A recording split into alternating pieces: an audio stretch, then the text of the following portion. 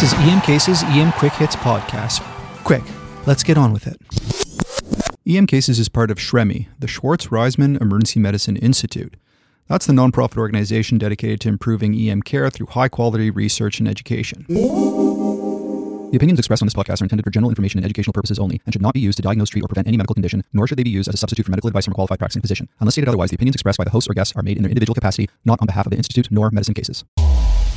First up, we've got the first of a brand new Quick Hit series on geriatric emergencies with Dr. Christina Shenvi, Associate Professor of Emergency Medicine at Chapel Hill in North Carolina, where she's the Director of the Office of Academic Excellence and President of the Association for Professional Women in Medical Sciences. She did a fellowship in geriatric EM, and she's got a fantastic podcast dedicated to geriatric emergency medicine since 2015 called GEMcast, GEMcast. Check it out wherever you get your podcasts. She's going to talk to us about how not to miss ACS in older patients. When we think about older patients with ACS, the difficulty in diagnosing comes from the fact that they often present with what I'll put in scare quotes here as atypical symptoms. Now, let's think a little bit about where this idea of typical and atypical comes from. We refer to typical ACS symptoms as that crushing substernal chest pain radiating to the shoulder with diaphoresis and shortness of breath.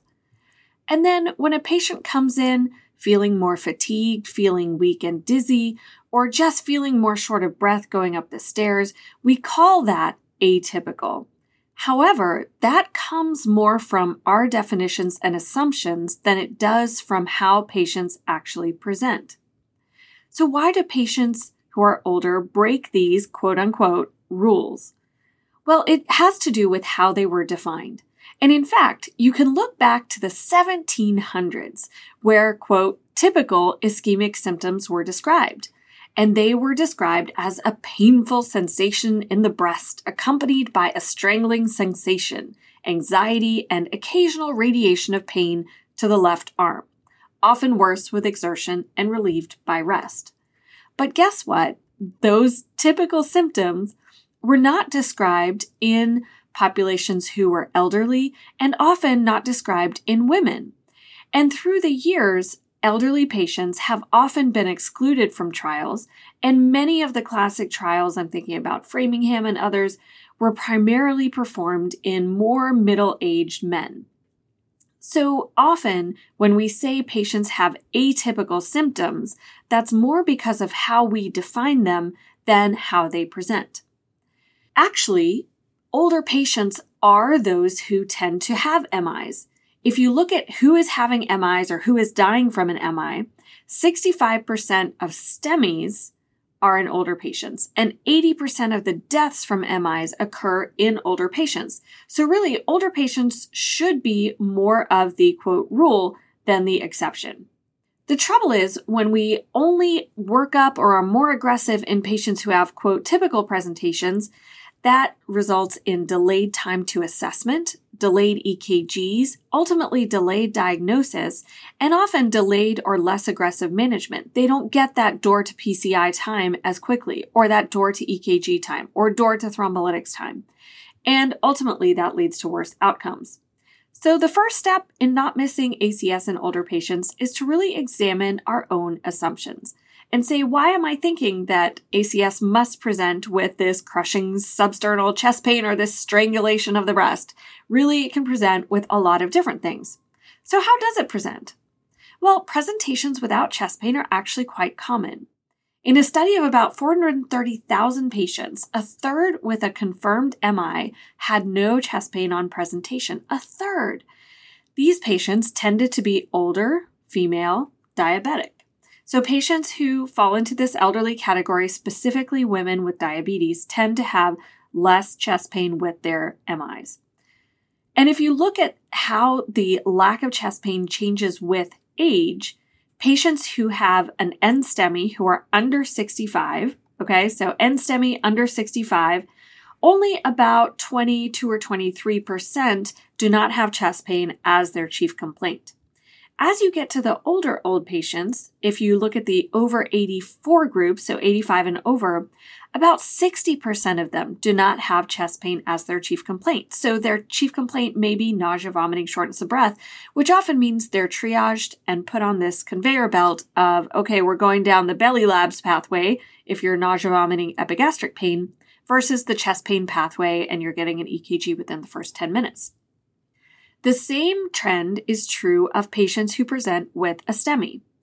Those who are coming in with a STEMI under age 65, about 10% of them do not have chest pain as their chief complaint. So the vast majority of them are coming in with chest pain. But then if you look at that 85 and over category, a little over 40% do not have chest pain as their chief complaint. So what do they present with? Well, far and away, the most common presentation of those who do not have chest pain, so chest pain is still very common, but of those who do not have chest pain, the most common chief complaint is dyspnea. After that, diaphoresis, nausea, vomiting, and syncope. Why this occurs, so why older patients don't present with chest pain as often, there are as many theories out there as there are people who are theorizing about it. It may have to do with the levels of endogenous opioids. It may have to do with neuropathy, especially as we talk about patients with diabetes often have neuropathy, leading to impaired pain sensation. There also may be what's called ischemic preconditioning, which is a term that refers to this phenomenon that can occur where as you have small ischemic events, that may make you less likely to notice these other events. You may also have more multi-vessel disease and develop collateral flow. So if you're having small ischemic events over time, and if you have slow buildup of plaque, then you have time for more collateral flow to develop.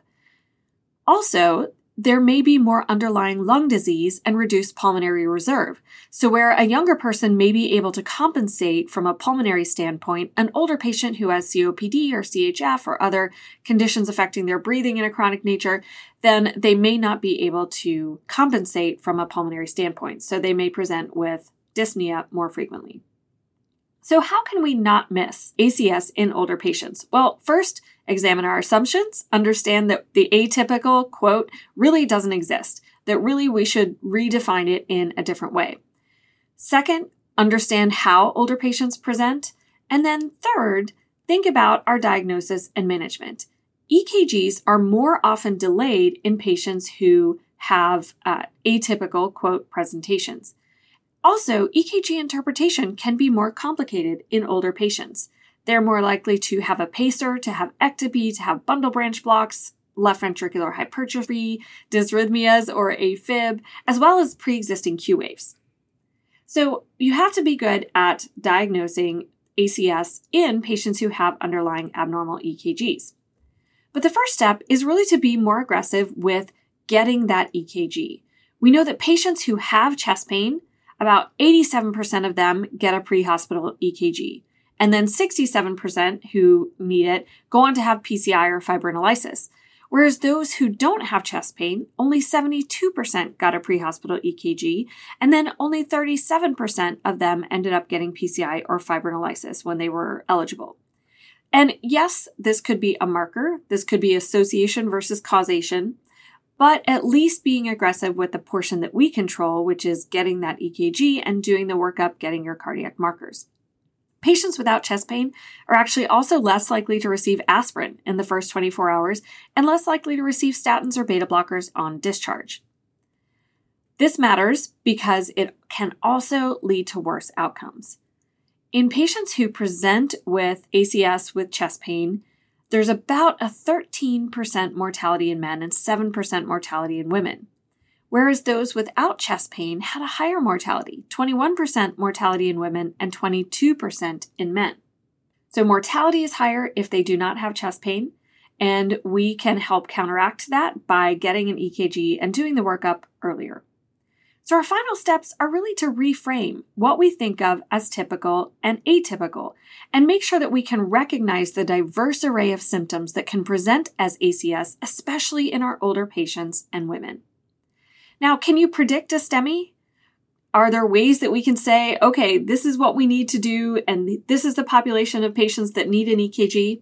Well, there was actually a study of about 3.5 million ED visits, and they looked at predictive criteria and said, who needs to get an EKG? And they said, well, anyone over 30 years of age with chest pain should get an EKG. And then anyone over 50 who has chest pain or has shortness of breath, altered mental status, upper extremity pain, syncope, or generalized weakness. And then for the over 80 group, all of those criteria plus anyone with abdominal pain or nausea or vomiting. And using these criteria for who needs an EKG, it was 92% sensitive for a STEMI and had a 99.9% negative predictive value. So, final thoughts. Manage ACS early and aggressively, even in our older patients. Definitely assess what their goals of care are and whether aggressive treatment and fibrinolysis or PCI would be in line with their goals of care. But if it is, those older patients may be the ones who benefit even more from earlier PCI in STEMIs and in high-risk NSTEMIs. I hope this will help you reframe how you think about older patients with ACS and help on your next shift not miss a patient who may be having a STEMI or an NSTEMI just because they lack chest pain. Fantastic. Thanks so much, Dr. Shenvi. So happy to have you on EM Quick Hits. Beautifully summarized at the end there too. So let's just move on to our next quick hit. And this one is of our Rural EM series with Noor Khatib. Take it away, Dr. Khatib. If you're not driving and you can quickly access the NRP algorithm, I do recommend that you pull it up and watch the algorithm as she's going through this case. This was a once-in-a-career kind of case if you live in the city. In more rural emergency departments or remote areas with no OB, it'll happen more often. In this specific rural emerge, we've had 3 deliveries in the last year. This EM Quick Hit will highlight every ED physician's worst nightmare case. All credit for this case goes to Dr. Christina McHenry, my colleague and friend, who is definitely what I call a BFP, badass female physician. She handled this beautifully and helped the department reflect on what needs to be changed in order for us to be prepared for our next delivery. Be sure to check out the original podcast, episode 142 NRP, with Dr. Hilary Wyatt, Dr. Jabin Fayaz, and Dr. Emily McNeil. Let's get started. First, check your own pulse because we're going to go on an adrenaline ride. A 37-year-old G5P4 female presents to the emergency department at 26 weeks gestation with abdominal pain, vaginal bleeding, and she has only had 1 ultrasound, her first trimester ultrasound, with no blood work and no prenatal care done.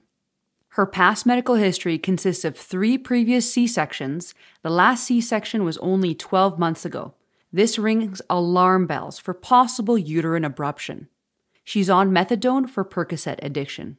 The patient had 3 days of dark spotting, then heavier bleeding and contractions today.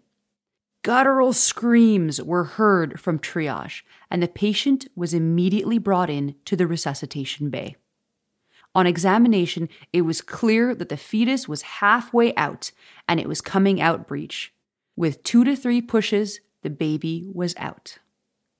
And now you have 2 patients to deal with. Take a deep breath.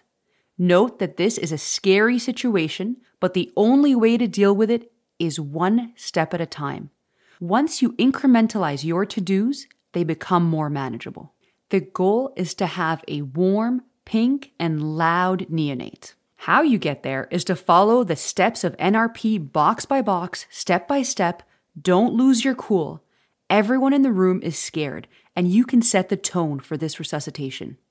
90% of births are uncomplicated. The remaining 10% usually need a little stimulation and some oxygen, and a small subset will require you to go down the NRP algorithm. In a 26 gestation birth, you're in that small subset. First step, preparation. Before the baby was born, your team is assembling the NRP gear, the Miller zeros and ones, the ET tubes that are small in size, a supraglottic airway, oxygen mask that'll fit a neonate, bag mask ventilation, IOs, towels, your umbilical vein catheter kit, scissors and a clamp. First, the cord was cut and clamped. At the time of birth, the APGAR score was 1. Just 1. The baby had no muscle tone, pulse was below 100, that's the 1 point. The baby was flaccid, blue, with no respirations. So let's go ahead and start NRP. Ask yourself 3 questions. Is the baby term? Is the baby having a good tone? Is the baby breathing or crying? If all is yes, position the airway, dry the infant, and place the infant on the mother's chest. Of course, in this case, it's not going to be that easy. If the answer is no to any of them, and in this case it was no to all of them, we know this is not going to be a simple resuscitation. The first step is to stimulate, position the airway, and warm the child. The neonate was taken to the warmer and dried. NRP suggests plastic bags for premature infants to prevent hypothermia. We're not allowed to towel dry babies that are less than 32 weeks of gestation, as their skin is quite fragile. Newborns lose heat rapidly. The warmer needs to be set at 25 degrees. If you've got a plastic bag to put the premature neonate in, please do so. The target temperature is 36.5 to 37.5. Routine nasopharyngeal and oral suctioning is no longer recommended unless there is airway obstruction, so then you suction the mouth, then the nose. Think of it alphabetically, M before N. Stimulate the baby, rub the back, flick the soles of the feet. Position the infant, put rolls under the shoulders. Make sure you've got monitors on the baby, put 3 leads for your ECG, and make sure you've got the SpO2 monitor on. Palpating the umbilical cord can be helpful, but is often unreliable. Another option is just grab your dusty stethoscope and listen to the heartbeat. Next question. Is the baby apneic or gasping? Is the heart rate below 100? If the heart rate is above 100 and there's labored breathing, then suction, jaw thrust, give supplemental oxygen. If the heart rate is below 100, then you're still going to suction, jaw thrust, and give supplemental oxygen, and consider starting PPV. Avoid overventilation. So your positive inspiratory pressure should only be between 20 to 25. You want to avoid a pneumothorax. And this is how you're going to give the breaths. It's breath 2, 3, breath 2, 3. This will ensure that you're going to give 40 to 60 breaths a minute. Start with an FiO2 of 21%, so just room air. Remember, it takes 10 minutes for a newborn with no issues to go to an O2 sat of 95%. At 1 minute, it could be as low as 60%.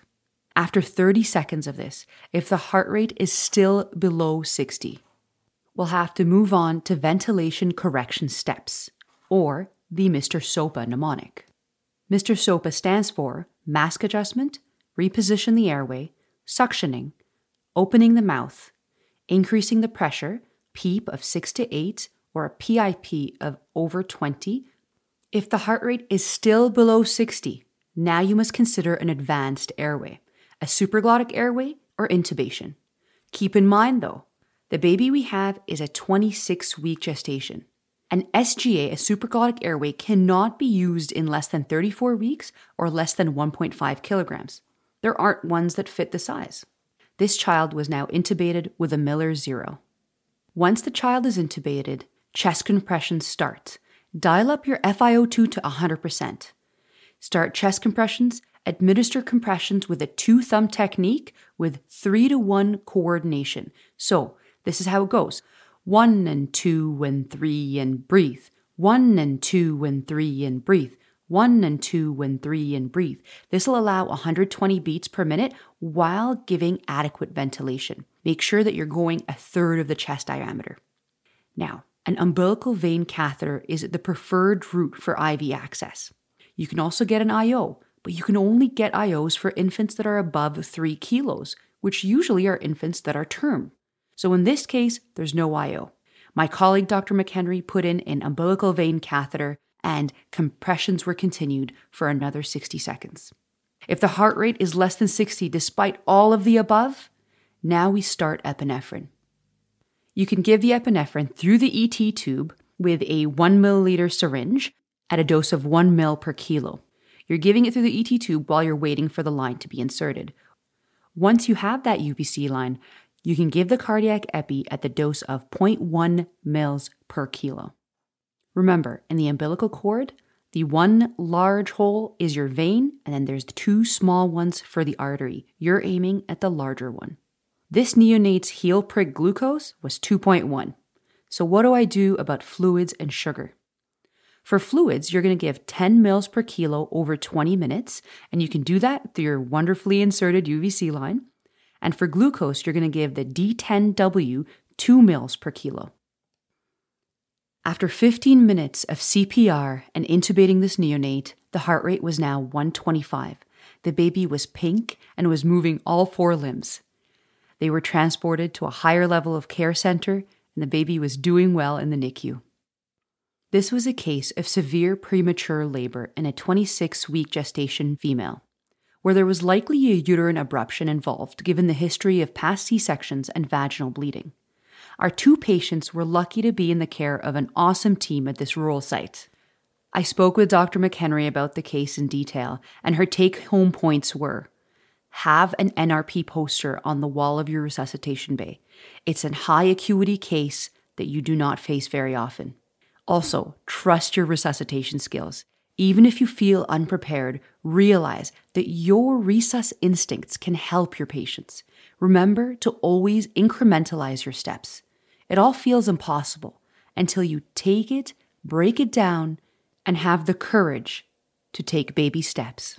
Always great to review NRP. Repetition is key for these Halo events. I think I'm going to go back to episode 142 show notes and review it myself. A few key things with NRP. These are generally respiratory resuscitations, so it's ABC, not CAB. Heat loss is a major issue. So in the teeny tiny premature babies, put them in a plastic bag up to their neck to keep them warm while they're wet, no towel drying. Supraglottic airways are great for babies over 34 weeks gestational age and 1.5 kilos because SGAs are, in fact, the preferred first-line airway tool in NRP, but they're too big for under 34 weeks or 1.5 kilos. So you're stuck having to intubate with a Miller Zero. And if you like IOs, that's great, but you can't use them for neonates under 3 kilograms. If you're having trouble getting an umbilical vein catheter, remember you can always give the epinephrine through the ET tube and deal with the catheter later for fluids and glucose.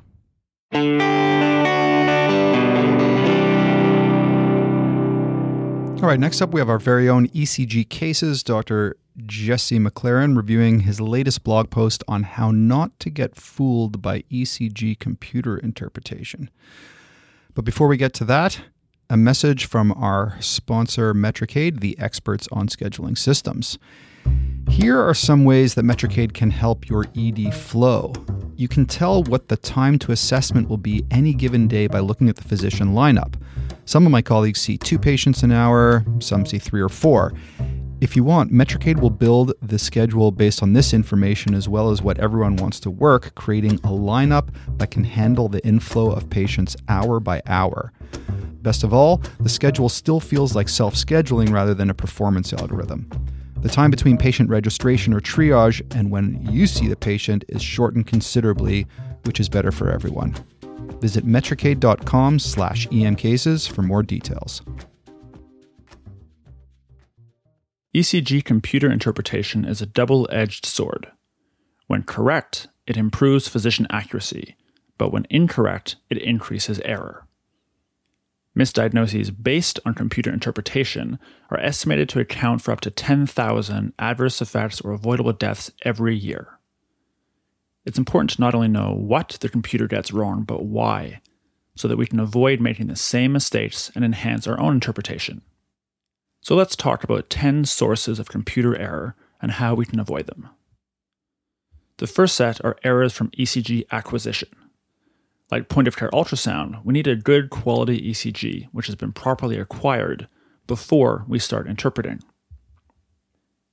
ECG acquisition can be affected by artifact, limb or precordial lead reversal, and lead misplacement.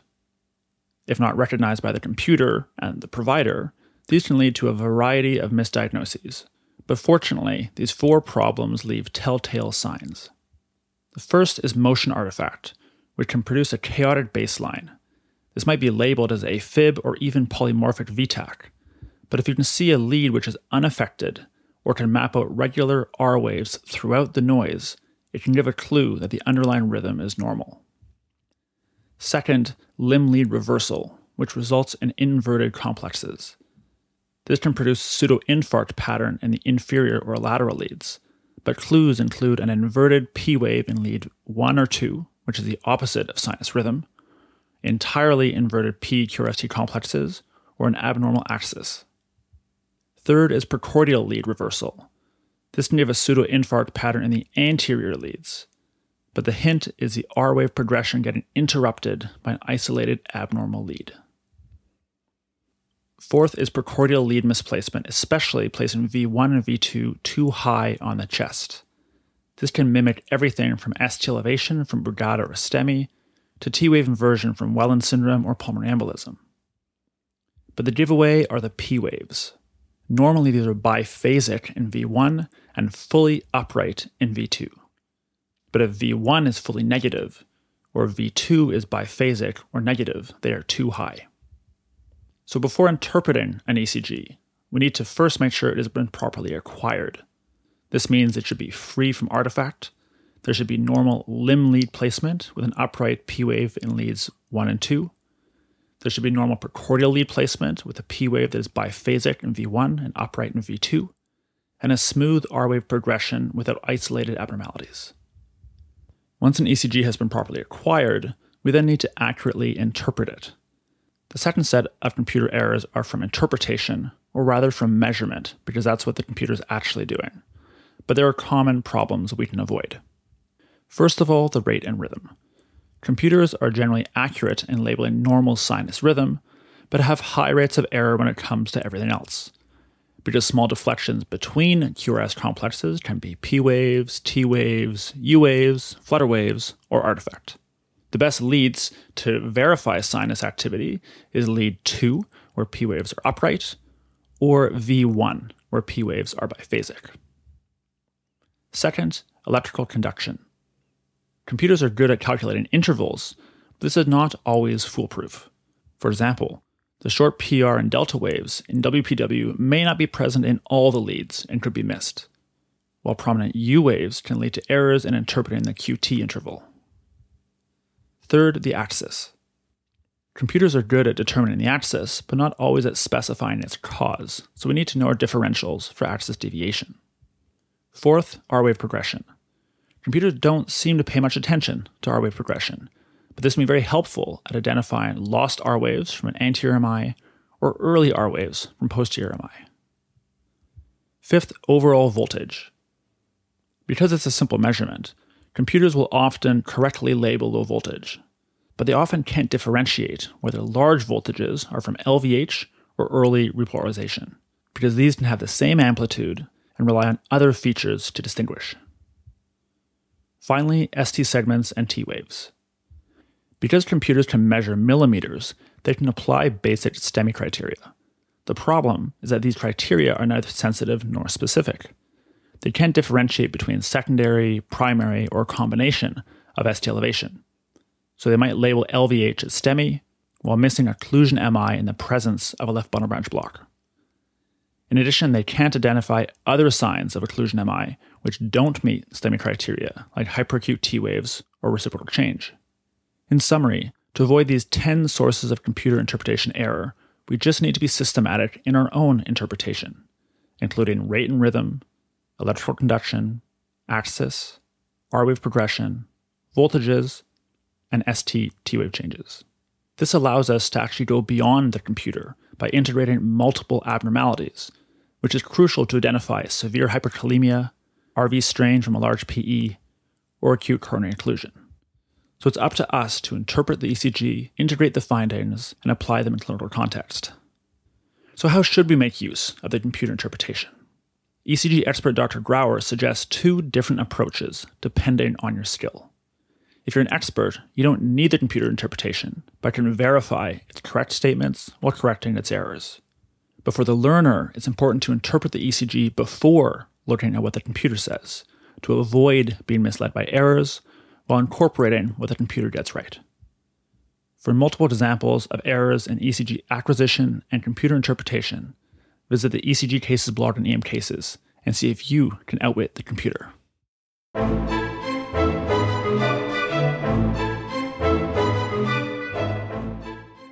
We spend a lot of time on hemophilia in medical school, but you may work at a center where you don't see it too frequently. The problem with hemophilia is it's high risk, and more than likely we're going to see a patient with hemophilia at some point in our career. So we have to know how to care for these patients. In this Quick Hits episode, I'm going to cover some key points about the pathophysiology and evaluation in the ED. The second Quick Hits will look at treatment. Let's start with some basics. Hemophilia is a bleeding disorder where there's a deficiency in one of the factors involved in the coagulation pathway. All this means is that patients have trouble with forming a normal fibrin clot. The most common forms are hemophilia A and B. Hemophilia A is a deficiency in factor 8. Hemophilia B is a deficiency in factor 9. Now there's also hemophilia C, which is a deficiency in factor 11. The severity is based on the amount of available factors, or the factor level. The less available factor in the patient's circulation, the more severe the disease. Severe hemophilia is when there's less than 1% factor available. Moderate hemophilia is a factor level between 1 to 5%. Finally, mild hemophilia is a factor level between 5 to 40%. The final major consideration is females. In the past, we've thought of females as asymptomatic carriers, but that's not the case. Females who carry the gene for hemophilia can have low factor levels, and they're actually at risk of bleeding complications. We now use the term of female with mild or moderate or severe hemophilia, which depends on the active factor level. Now, most patients with hemophilia that we're going to see in the ED have a known diagnosis. They're extremely knowledgeable about their disease. But we can see patients with their first episode of bleeding, and if that patient has mild hemophilia, they might go undiagnosed for years. Patients with severe hemophilia will have their first episode of bleeding within the first 2 years of life. This might be intracranial or extracranial hemorrhage, post-circumcision bleeding, heel stick bleeds, and oral mucosal bleeding. In patients who are older than 6 months, hemarthrosis is by far the most common site of bleeding. We need to think about hemophilia in pediatric patients with hemarthrosis, post-circumcision bleeding, excessive or prolonged bleeding after small cuts and lacerations, and also bruises that are larger than what you would expect for the mechanism. Let's talk about how most of these patients will present. Patients can come to the ED with spontaneous bleeding or complications from bleeding that we may not immediately see, or they may come in with complications from factor infusion. We categorize bleeding episodes as major and minor. Major bleeds include the CNS, the airway, the eyes, nose, chest, GI tract, and finally the retroperitoneum. A good way to think about a major bleed is bleeding in some enclosed space that could cause a lot of damage, or bleeding that could kill the patient. Minor bleeds involve the oral mucosa, joints, and the muscles, but if a bleed affects the joint or muscles and it causes neurovascular compromise, that's a major bleed. Overall, hemarthrosis is the most common site of bleeding. The most dangerous site, though, is intracranial bleeding. This is the leading cause of death in patients with hemophilia. Now, patients can also present with bruising, mucosal bleeding, persistent menstrual bleeding, or persistent bleeding after minor trauma. If you have an adult who comes in, they have no known diagnosis, but they have spontaneous bruising, mucosal bleeding, hematomas, subacute or delayed postpartum bleeding, or any other unexplained bleeding, you need to think about hemophilia. If they have a known diagnosis, we need to ask about the type of hemophilia, severity, prophylaxis and last factor replacement, prior bleeds, inhibitors, HIV and hepatitis C status, their emergency management plan, and if they have home factor with them. The show notes will have a complete list of these. Exam can be normal early in the bleeding episode, but we need to be thorough. For the ED evaluation, labs should never delay factor replacement if you suspect severe bleeding based on your history. At some point, you should obtain a CBC, coagulation profile, and factor activity level, but again, don't delay treatment. The classic lab findings are a prolonged APTT, but the PT, the bleeding time, and the platelet count should all be normal. We also need to have a low threshold for imaging, but again, this should never delay our treatment. Keep in mind that all of our amazing clinical decision rules and guidelines like PCARN, the Canadian CT head injury and trauma rule, and the Ottawa knee and ankle rules do not apply to these patients. All right, so that's enough for today. Remember, hemophilia is a bleeding disorder due to a deficiency in coagulation factor 8, which is hemophilia A, or factor 9, which is hemophilia B. Bleeding is broken into major and minor bleeds. The most common site of bleeding is hemarthrosis, but bleeding in the CNS is a leading cause of death. Stay tuned for part 2, where we dive into treatment and some other considerations. Great review. Thank you, Dr. Long. The key take-home point there is that you should give factor before your PTT and your imaging get back in any patient with a suspected life-threatening bleed. How do you give factor? Not so simple. We'll find out in next month's EM Quick Hits number 39. All right, last but not least, we have Dr. Maria Ivankovic, and this one is from the last EM Cases Summit in November 2021. And she's going to talk about something that we encounter not so infrequently and where it's kind of unclear exactly what the evidence is and we're not exactly quite sure what to do with, and that is intractable hiccups. Every once in a while, I see a patient presenting to the emergency department complaining of hiccups for many hours or days. Now, hiccups are incredibly annoying and can significantly impact a patient's quality of life, ability to eat, sleep, and socially interact. Now, did you know the Guinness record for the longest period of hiccuping is almost 70 years? I can't even imagine. Now, in the ED, it can be challenging to decide how much to investigate a patient with hiccups and what treatments to try. I've always wondered if there's any good evidence to guide us. Now, let's start by clarifying a couple of definitions. An acute attack of hiccups is anything less than 2 days. Hiccups more than 2 days are termed persistent, and hiccups more than 1 month are called intractable. Now, in order to understand what can cause hiccups and how some of the treatments might work, it's important to have a bit of an understanding of how hiccups are triggered. Now, there are over 100 causes of hiccups in the literature. The most common benign cause, of course, is distension of the stomach after a large meal or carbonated drinks or swallowing a lot of air. The reflex can also be triggered by spicy foods, alcohol, smoking, or other things that irritate the GI or respiratory tracts. Now, for intractable hiccups, you have to consider anything that might be triggering the path of the reflex arc, whether it's from irritation, compression, or interaction with the neurotransmitters. Now, CNS causes like stroke, brain tumors, and trauma are less common and fortunately don't usually present with isolated hiccups, but definitely need to be on your differential. Now, GI causes are amongst the most common triggers and are usually secondary to reflux or a large hiatus hernia. Cardiovascular disease such as ACS, pericarditis, and aortic aneurysms have also been associated with hiccups. And how is that, you might be wondering?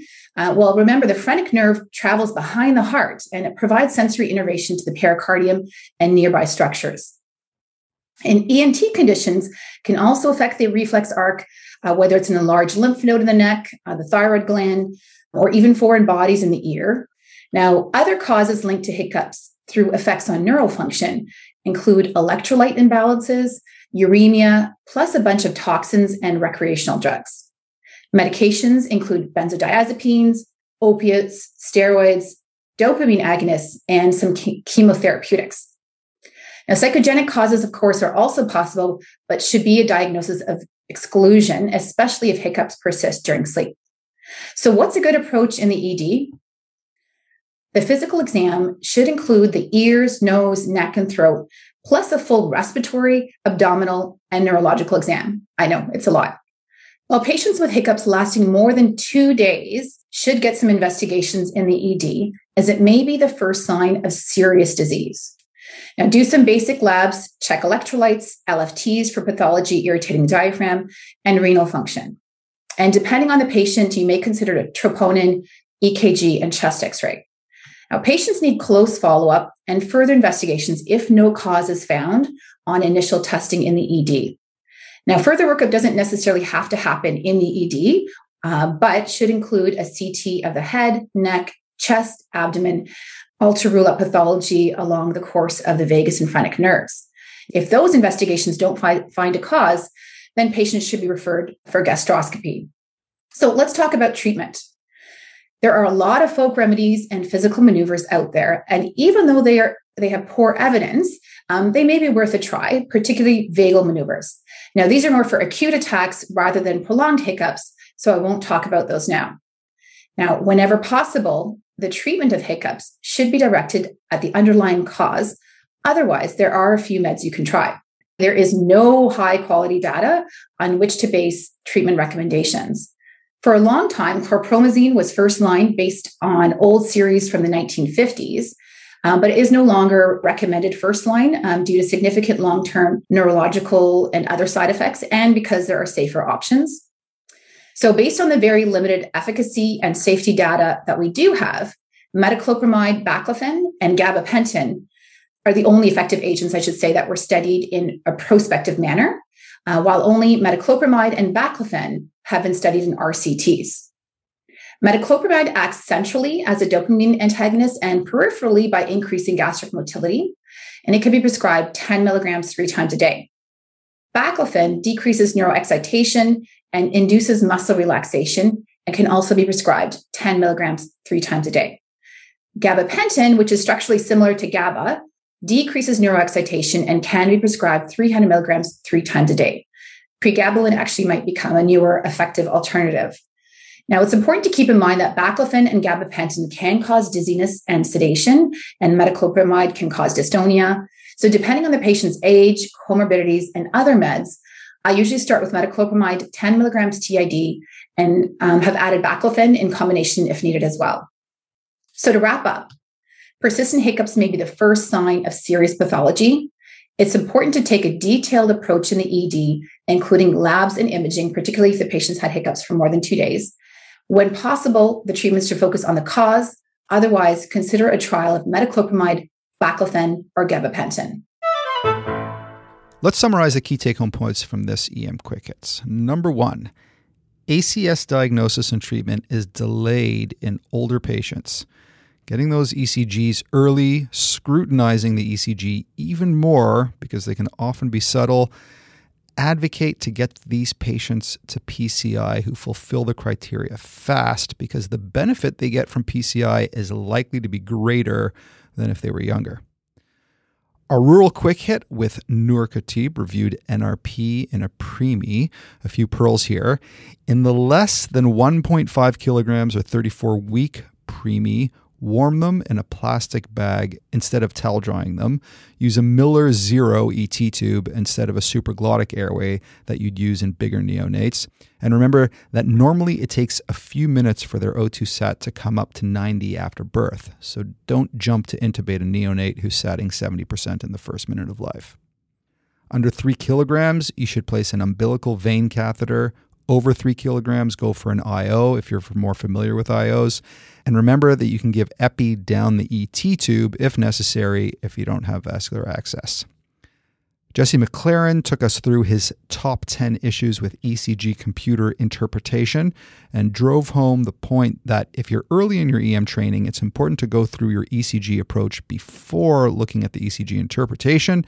And if you're an expert at ECG interpretation, use the interpretation just as verification of your interpretation, or at least to encourage you to recheck your interpretation. Britt Long covered part 1 of his 2-part quick hit series on hemophilia. PTT is prolonged in hemophilia, but none of the other coagulation parameters. Give factor before your PTT gets back and before imaging in patients who you suspect have life-threatening bleeds. And finally, for the patient who presents with first-time intractable hiccups, you need to do a thorough assessment looking for an underlying ENT, GI, RESP, or neuro cause or medication cause. And if there was one go-to medication, that medication would be metoclopramide 10 milligrams TID. All right, if you haven't had a chance to subscribe to the EM Cases email blast just for nuggets and pearl of the week yet, they are all foam gold. Just hit the red button on the EM Cases website that says newsletter sign up. It'll get you that much closer to the giant joys and brain-expanding goodness of multimodal spaced repetition. And with that, until next time, take it easy.